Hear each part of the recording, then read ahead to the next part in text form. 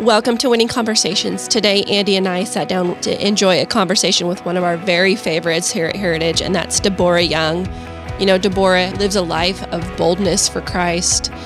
She really impacts everybody she meets. Her lifestyle of evangelism and outreach just goes beyond the four walls of our church. And like she says it the best, her life is ministry, and everywhere she goes, whether it's in music or at her workplace, she's just a light for Christ in a bold and refreshing way. So we really enjoy this conversation. You know, leadership is not always about a position that you're in. It's really about the influence you have. And I think Pastor Justin says it well, that influence is the ability to affect, alter, and change the world around you. And Deborah is that exact case. It doesn't matter who you are. If the Lord gives her instructions to minister, she's going to reach out and do it without any hesitation or fear. And we love that about Deborah. So enjoy this conversation. We hope you get a lot out of it. And let's jump in. Well, welcome, Deborah. We're so glad you're here. Welcome. Thank you. Yeah, it's going to be a fun conversation. We're really looking forward to it. But we did want to just start with hearing your stories, hearing where you're from, what your life was like before Heritage, how you got to Texas. Can you just start there? I've been here in Texas for 35 years. I moved from Illinois, like 4 hours south of Chicago, a little town. It was a university there, so it wasn't a little town, but I moved there at the age of 12, and I knew then I wasn't going to live in Illinois for the rest of my life. I kept telling my mom, this is not my home. I'm supposed to be somewhere else. So I moved here 35 years ago, and the way how it worked, I was really on my way to Atlanta, Georgia.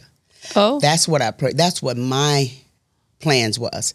So, but I met some people out of Texas, and they was like, hey, you need to come to Texas. I said, I just got laid off of my job and I need a job. They was trying to hook me up with a guy, but that wasn't the deal. I was like, I'm trying to find a job. I'm not coming to Texas for a guy. But anyway, they said, well, come on out. Jobs are good. So I moved to Texas. And the way that happened was I prayed and asked God, if it's your will for me to be in Texas instead of Georgia, years ago, the income tax was coming through the mail, right? So my income tax was late. So I said to God, if it's your will, let my income tax be in the mail Monday morning. Then I'll know that Texas is where I'm supposed to be. Come Monday morning, my income tax is in the check. So I packed up my stuff. My mother was like, you going by yourself? Yes, ma'am. I know a friend there, but I've been here ever since. And I love it. To Fort Worth? To Fort Worth. Specifically? Yes, Fort Worth. Love it. That's awesome. And so you weren't going to move for a guy. That was not going to happen. You weren't moving for a man. No. And even though I met the guy, he wasn't about nothing. I mean, not that he was not a Christian, but he wasn't for me, just very controlling. I got a lot of stories to tell you, but I told him, I said, I love your children, but I don't think I can marry you. So because of his controlling ways, and he was like really controlling, and I was like, what I'm like, I can't handle this. So, but I love these children. I'm like, I would take your children any day, but you, no. That's good. That's good that you knew. Yeah. Right. So you didn't marry him? I didn't marry him. Have you been married?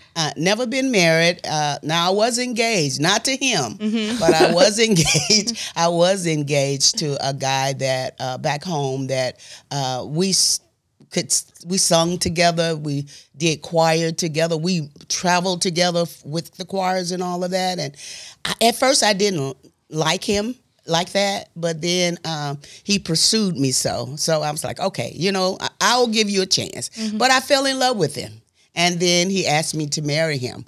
Well, I had got my wedding gown. I made my girls' dresses. I did, because I sew, and I made all the dresses and everything. But his pastor came to my house one day, and he said, you don't need that boy. And I said, what do you mean I don't need that boy? I'm engaged. I have a gown. We have already shopped for furniture and everything. And he was like, you don't need him. I said, and he never explained to me why. To this day? Till this day. Oh, so finally, when he left, I just fell on the bed crying I'm like, God, is this you talking to Yeah. me? Right. You know, and so I heard the Lord say, all things work together for the good to them that love me and are called according to my purpose. Well, I did marry the guy. And so finally, after 2 or 3 years, you know, he was trying to get me back and all of that, but he had got out the church, and I told him, I said, we will be unequally yoked. I love God, and I'm not going to marry anybody out of the church Right. and don't love what I loved. So anyway, when I moved here, he wrote me the last time, and then I got a call that he died of AIDS.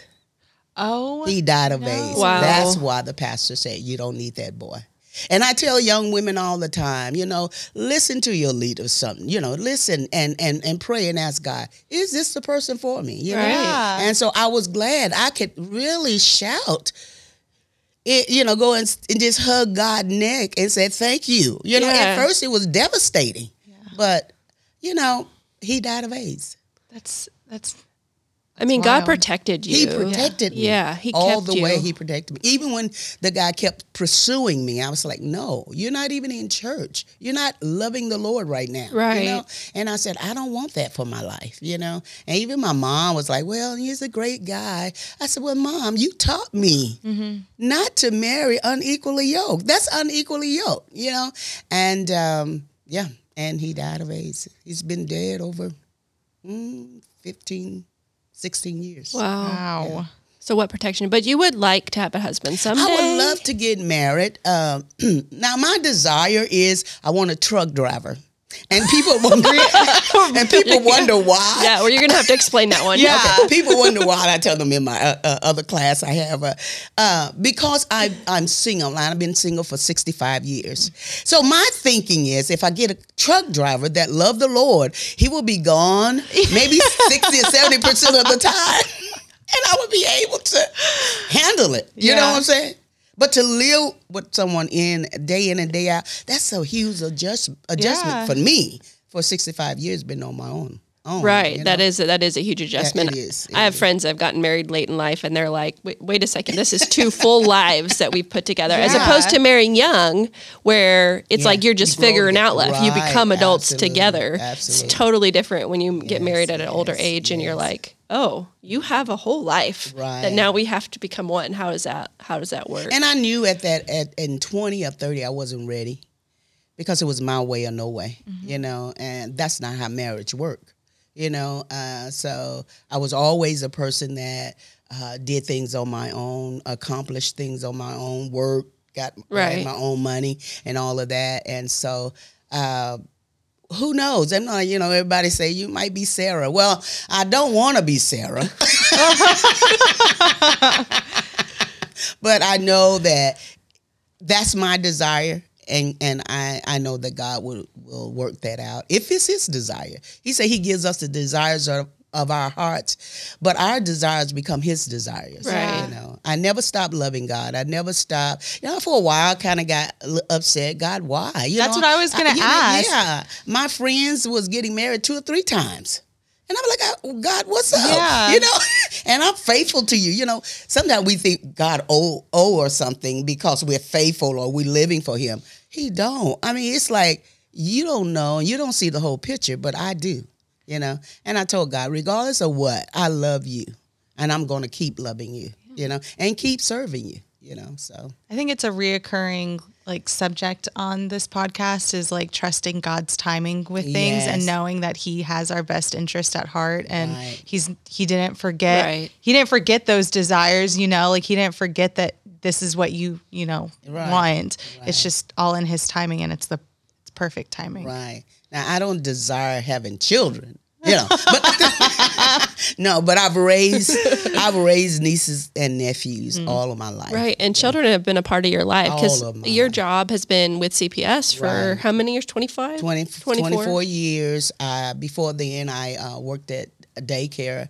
Then that daycare closed. So I opened the daycare in my home for about a year. So Okay. when I realized my business and my home, that was a whole lot, you know. So, and parents would come and pick their children up late, especially when they got paid, you know. But Right.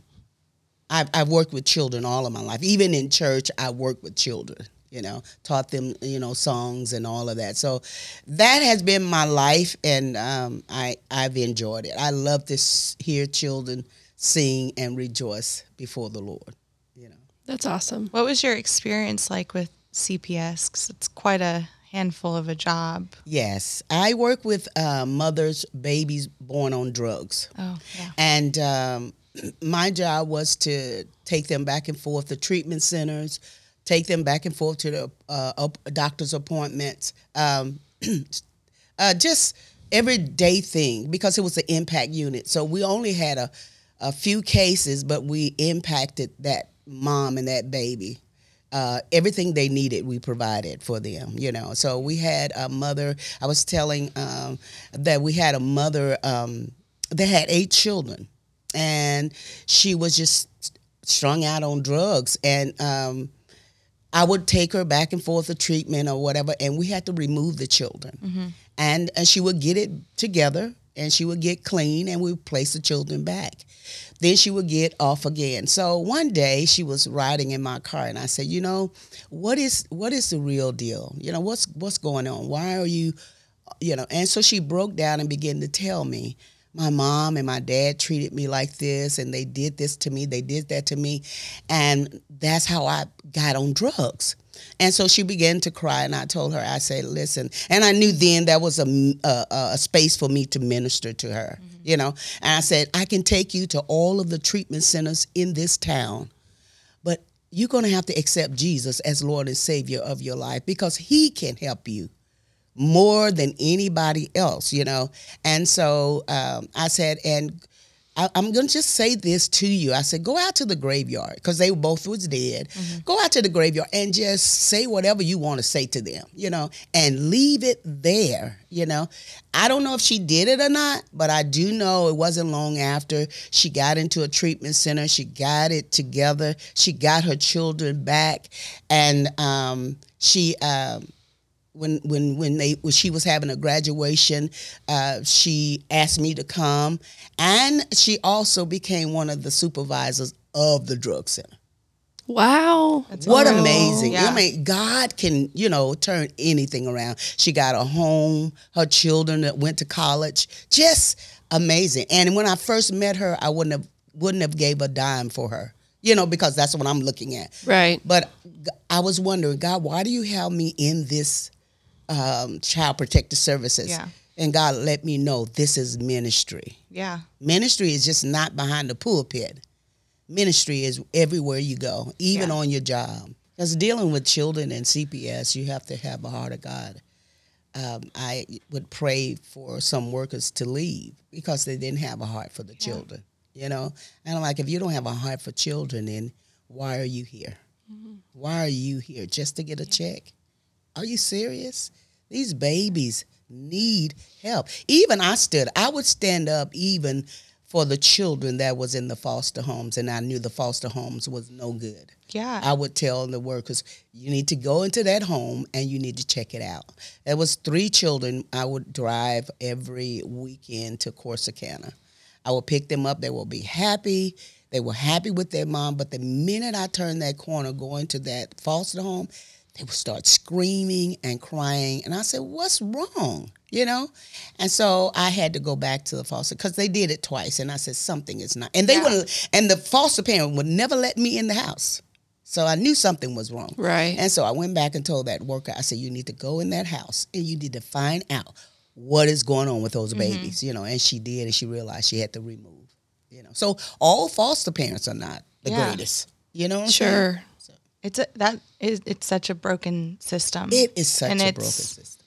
Yeah, it's such a broken system, and it's hard to, you have to do something about it, and you have to pray hard for those kids specifically, because this is like the future. This is the future generation, and there's so many kids out there that need your help and need your guidance and need your prayers. And when you're in that position to do something about it, you have to do it with your all. You have to go in caring about every single kid. It's not just a case. It's not just another name on a sheet. You know what I mean? Absolutely. Yeah. It's a child that needs some help. And a lot of time you would ask yourself, why is this child acting out like this? But until you know what that child been through, you know, because you can just say, oh, well, stop acting like this, stop doing it. There's a reason. There's a reason. There's a reason why. And when you read that case that child been in 10, 11 foster homes, something Of course is they're wrong. acting out. That's what I'm saying. Yeah. Right. You know, there's no trust because the child don't know if they're going to be there today or tomorrow, whatever. Right. So my heart was there.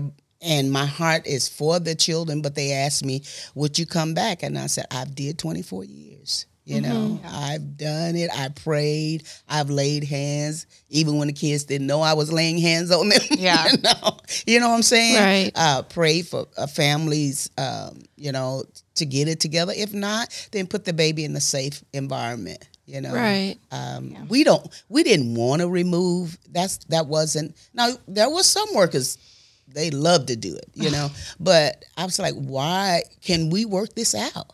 Right. Can we work this out with this family? Can we work this out? I remember one case that was a black baby. He had been with his grandmother for years. Well, the grandmother had a lot of stuff in her house.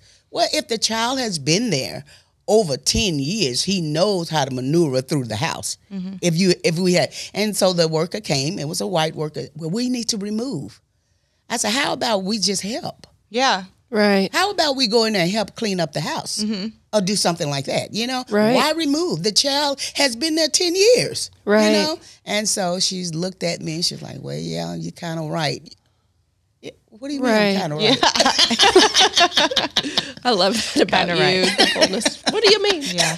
I mean, what the countless numbers of lives that you blessed and ministered to in that role is, I mean, it's like the apple seed thing. Like one seed of an apple, you don't know how many apples actually come out of that. So every seed you planted in those kids and those families, even if you were like a small sliver of their story, you made an impact for the kingdom of God, which I think is so beautiful. Yeah. And so, and also in that aspect, I would work with young ladies coming out of homes, $500,000 homes, and they thought that they were better than that one that came out of the ghetto. And I say, you have the same problem that woman has. Just And looks different. That's it, you know. And I say, and if you go in there with that attitude, they're going to eat you up alive. Because they look at you and you're on the same playing ground that they are on. It doesn't matter how much money you make. You're an addict.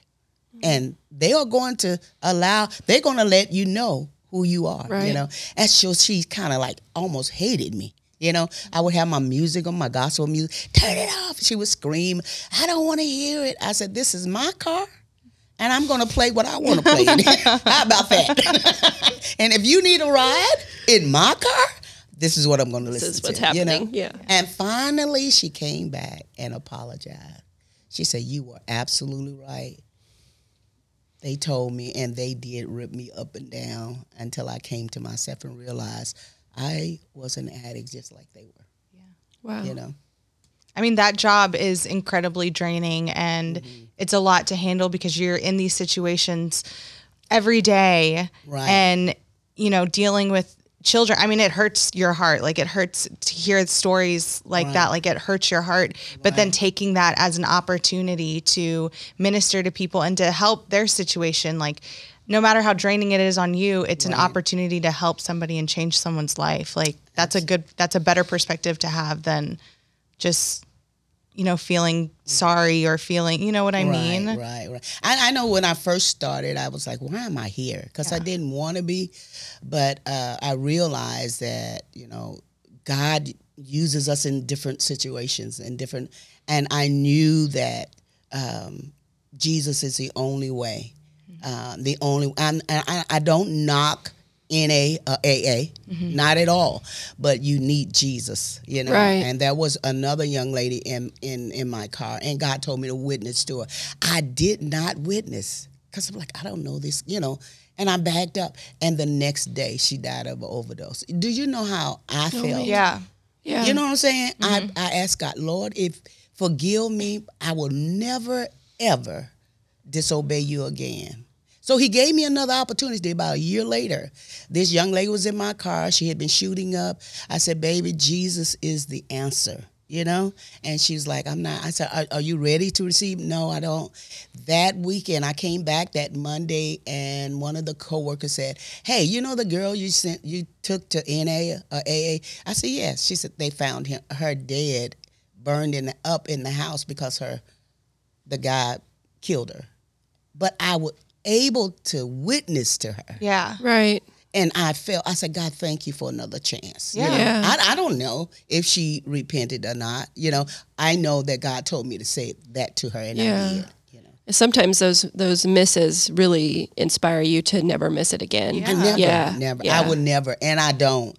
Even if I'm walking in a store, and the Holy Spirit said, I was walking in the store one day, and this woman had oxygen on, and God said, get out of your car and pray for her.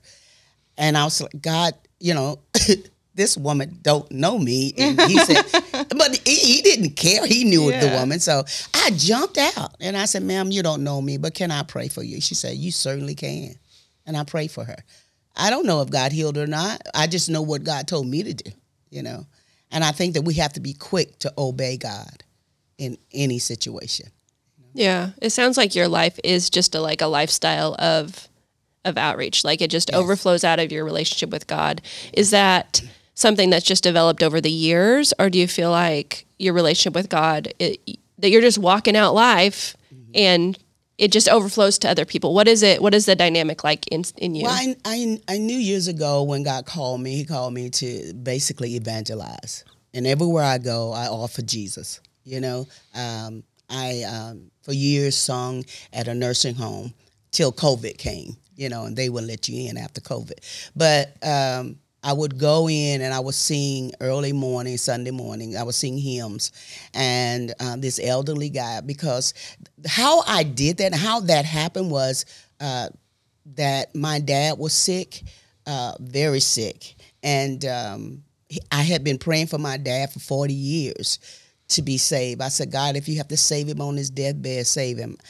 I don't know if I should have prayed that prayer, but I did pray that prayer, you know. And so anyway, when he got really sick, I was here. He was in Illinois, and I was in my bedroom, and I heard the Holy Spirit said, call your dad and ask him to receive me as Lord and Savior of his life. So I called. He was in the hospital. They told me, well, Mr. Young, we're working on him right now. He can't talk.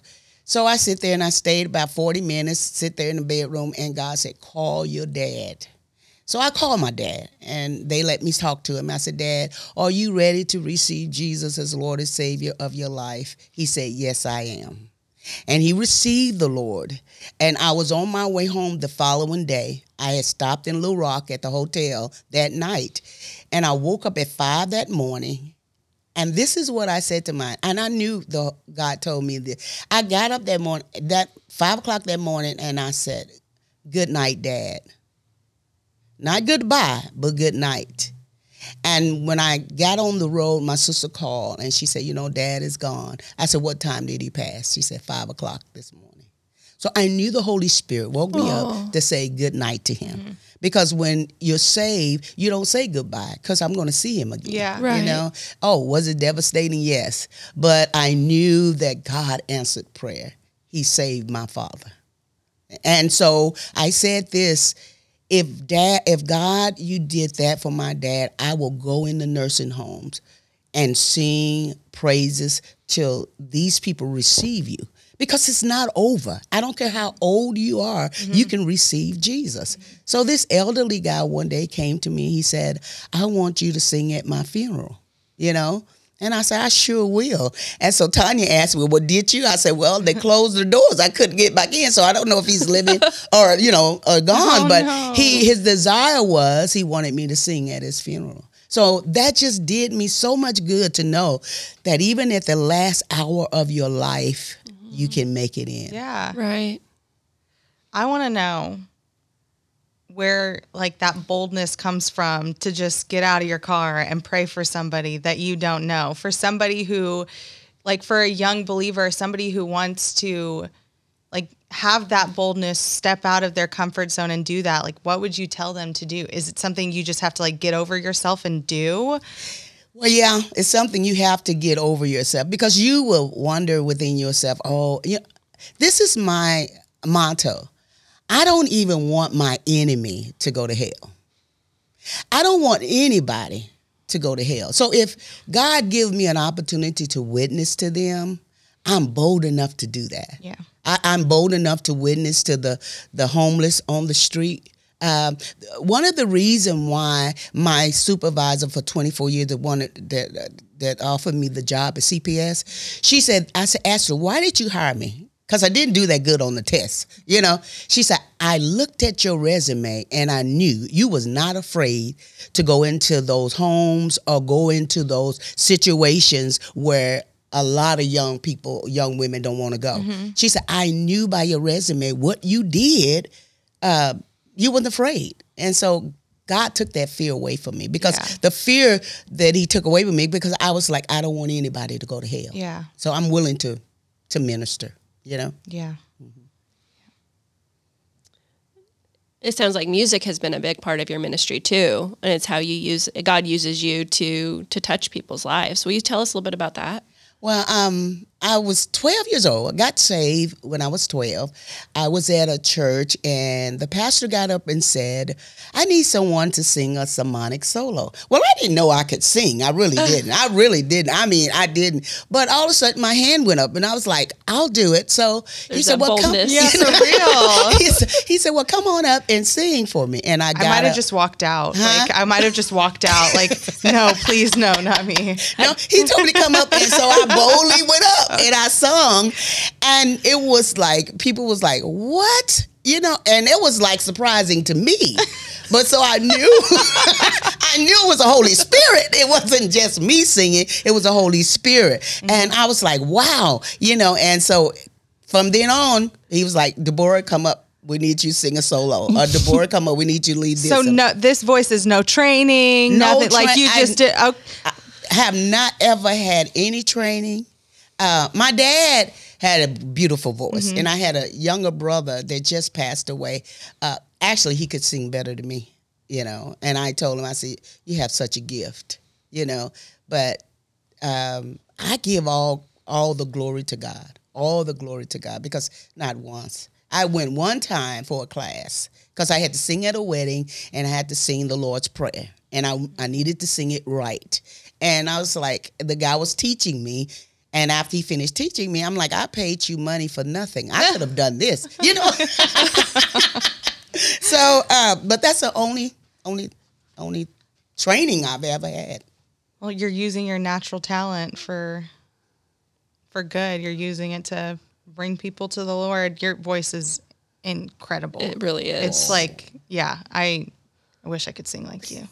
So yeah, sweet. It's incredible that at 12 you just had the boldness to be like, oh, that sounds like I'm going to walk up right up there and just sing. Yeah, never done it before, but I'm going to do it now. That's awesome.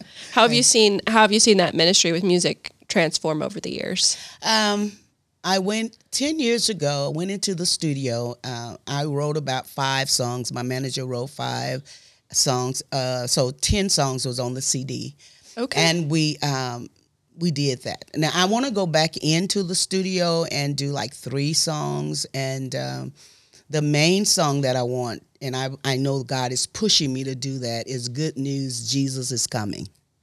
So I'm going to get back into the studio to get that song and 2 other songs on a CD. And but the CD that I did 10 years ago, I would go to a lot of conferences, and so I sold them there, and it was just, people are asking, when are you going back into the studio? I just have to do that. Mm-hmm. Yeah, you and Danny on the worship team, y'all complement each other so well. How long have you been on the worship team here at Heritage? What is that? About 4 years. I think about 4 years. I like when you get a little solo up there, Y'all bring y'all bring it to worship on a Sunday morning. How did you get to Heritage? How did you find us? Okay, Vic Boone had told me about Heritage of Faith, and he said, "Oh, hey, you need to come over here. The pastor really preaches the word, And I'm just going to be honest, right? And I told Tanya, I said, God, I've never been pastored by a white pastor before. I've never been to like a white, you know, but I came. And when I came back again. Then I began to hear the word. And that was really impacted me, was the word of God that Pastor Justin was preaching. And I was like, wow, he has a word in his mouth, you know.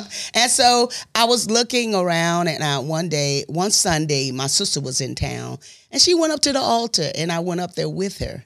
And I heard the Holy Spirit said, this is where I want you. And I said, God, at this church, you want me?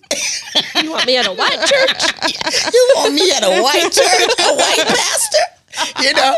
And so anyway, when I stood there and I looked around, I saw every creed, nation. And I'm like, this is just not a white church. Yeah. It's diverse. It is. You know, and I loved it because this is what heaven is going to look like. Yeah. You know? And if we can't get along here, how do we expect to get along in heaven? You know, we have to learn how to love and get along with each other. You know, I love culture. I love other people's culture. I love to understand their culture and what they're, you know, their culture about. Yeah. Because I remember even at CPS, there was they were teaching us, and there was a baby that had all of these things on his back, and we thought he was abused, you know?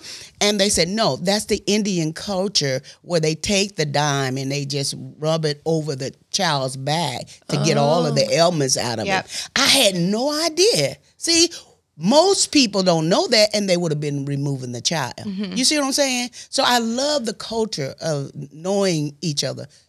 Knowing who you are, you know? Right. I look beyond what, you know, your color is. Yeah. You know, we have to know that we are sisters and brothers in Christ, you know? And it's so sad that we see that so crazy today that, you know. Right. And I tell people all the time, if you're a Christian, then you're my brother and you're my sister. Right. You know? So. That's one of the things I love about our church. I was just about to say that. Were you? The diversity is incredible, and it culturally, color, whatever you want to call it, but even generationally. Oh yeah, we have like every generation represented it, and that's one of my favorite things about our church. And everyone's stories too. That's like literally why we have this podcast. Like, you know what I mean? Yeah, it's I love seeing how different everybody is. Everyone's walks of life. Everyone's culture. We all look different. We all act different. Yeah, it's the diversity of the gifts involved. Yeah, I mean, absolutely. I think one thing that's brought about our church is the gifts that God's brought there through the people. Right. Like we have people like you that obviously minister through music and evangelism, but we have other people who have just love to minister to the kids or love to just be the servant's hands, you know, like the hands and feet behind the scenes that they're not necessarily looking for a platform, but God uses them in ministry in the green room or in the kitchen or in facilities, whatever it is. And I can't do what you do, but I can do what I do. Right. You know? Yes. And we all work together. Yeah. You know, no one bigger than the other. You know, I need you, you need me. We need each other to survive. You know, we need each other. And when we look at it that way, we're able to handle it. Just because I disagree with you, I don't have to become disagreeable. Right. You know what I'm saying? I don't have to come to the point that I don't want to talk to you anymore. We can disagree, but we don't have to be disagreeable. Right. You know what I'm saying? To the point that it causes strife and envy. That's not God. That's nothing God. You know, I tell people all the time where I go around, I was like, if it's disorder, it's not of God. Right. God is all about order, you know, and he love it when he see his children worshiping together. You know, he loves to see that, you know. And John said, I saw a number that every creed, tongue, nation I saw, you know, and that's what heaven is going to look like. We all going to get a mansion. Yeah. You know, you see what I'm saying? I feel like worship is a common ground between everybody anyways. So much. So true. So true. And that's why it's so important. It's because it is the common, like you said, we can disagree, but what all of our common ground is worship. Yes. It's all about Jesus. Yeah. It's all about worshiping him, Sometimes, I went to a church. Actually, I went to a Baptist church, and they asked me to come and sing, right? So the guy got up, and he did the traditional Baptist. Can I sing a little bit of it? Because it was so, I please. love the Lord, he heard my cry. Well, that's what they did. And I was like, that's not singing. What are y'all doing? This is what I'm thinking. Right. And the Holy Spirit took me. He said, if it's from his heart, I accept it. So just because I didn't like it, Right. if it's from your heart, God loves it. Yeah. You know what I'm saying? He loves it. He loves it. I love the diversity of music at our church. I love Even it. when Pastor Justin gets up there and tries to sing. Even Right. when he From his sings, heart. I told him, I said, when you in the delete spirit, when he get in the spirit, he gets on tune. Right. Sure.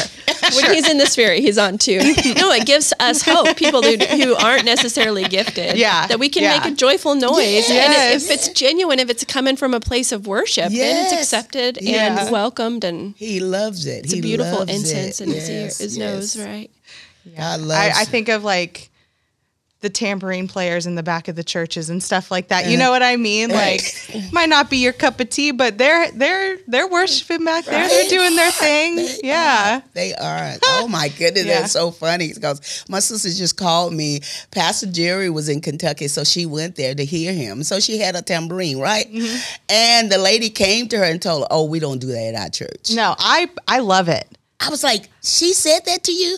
She said, "Yes." I said, "Are you serious?" And I was like, "Well, what did you do?" She said, "I just put the tambourine down. I play my tambourine, whatever." But I said, "You should have." No. Yes. But anyway, people like different stuff. Yeah, right. I might not like your dress, but you like it. You bought it. Right. So who am I to judge? That's with everything too. Yeah. With everything. Right. We cannot judge. Yeah. I tell people all the time, people are like, well, he wasn't, even with my brother's situation, he waited till I asked him, I said, "Hey, are you saved? Have you given your life to the Lord?" And he said, "Yes." So when he passed away and at the funeral, I say, he said he gave his life to the Lord, and who am I to judge? And you can't judge either. Right. We can't judge each other. We have to love each other. He told us to love. He said, "By this, all men would know that you're my disciple, is by your love." Right. And that kind of leads us into kind of the signature question of this podcast, which is really examining what our theme at Heritage is, which is making winners in life. We ask every guest, and we want to really know your take. What does that mean to you? Making winners in life to me is ministering to the lost, bringing them, they're coming into the kingdom of God. That's the greatest winner that you could ever, that's the greatest thing you could ever accomplish in your life. You can have all the money, you can have all the houses or whatever, but if you don't have Christ, you have nothing. So the greatest thing in life is receiving Jesus Christ. You are a winner. Amen. I love that. That's a great answer. It's so neat to hear everybody's perspective on that. I know question. that my one favorite. question we ask everybody, and everyone's answers are so different. It's very interesting. Yeah. I love it. I think it just goes to speak to the diversity of our body and the perspective people have, and how we need to, as brothers and sisters in Christ, really receive from each other as it relates to, how do you see the world? How do you see that? Yeah. Right. What does that mean to you? Absolutely. And it broadens our own horizons on really what is the heart of God, because his heart is expansive. Yes. And you have a side of it, and Andi has a side of it, and I have a side of it, and so it's really beautiful when it all comes together. So, Well, thank you, Deborah, so much for coming in and having a conversation with us. It was so amazing. So great. Yeah, it was great.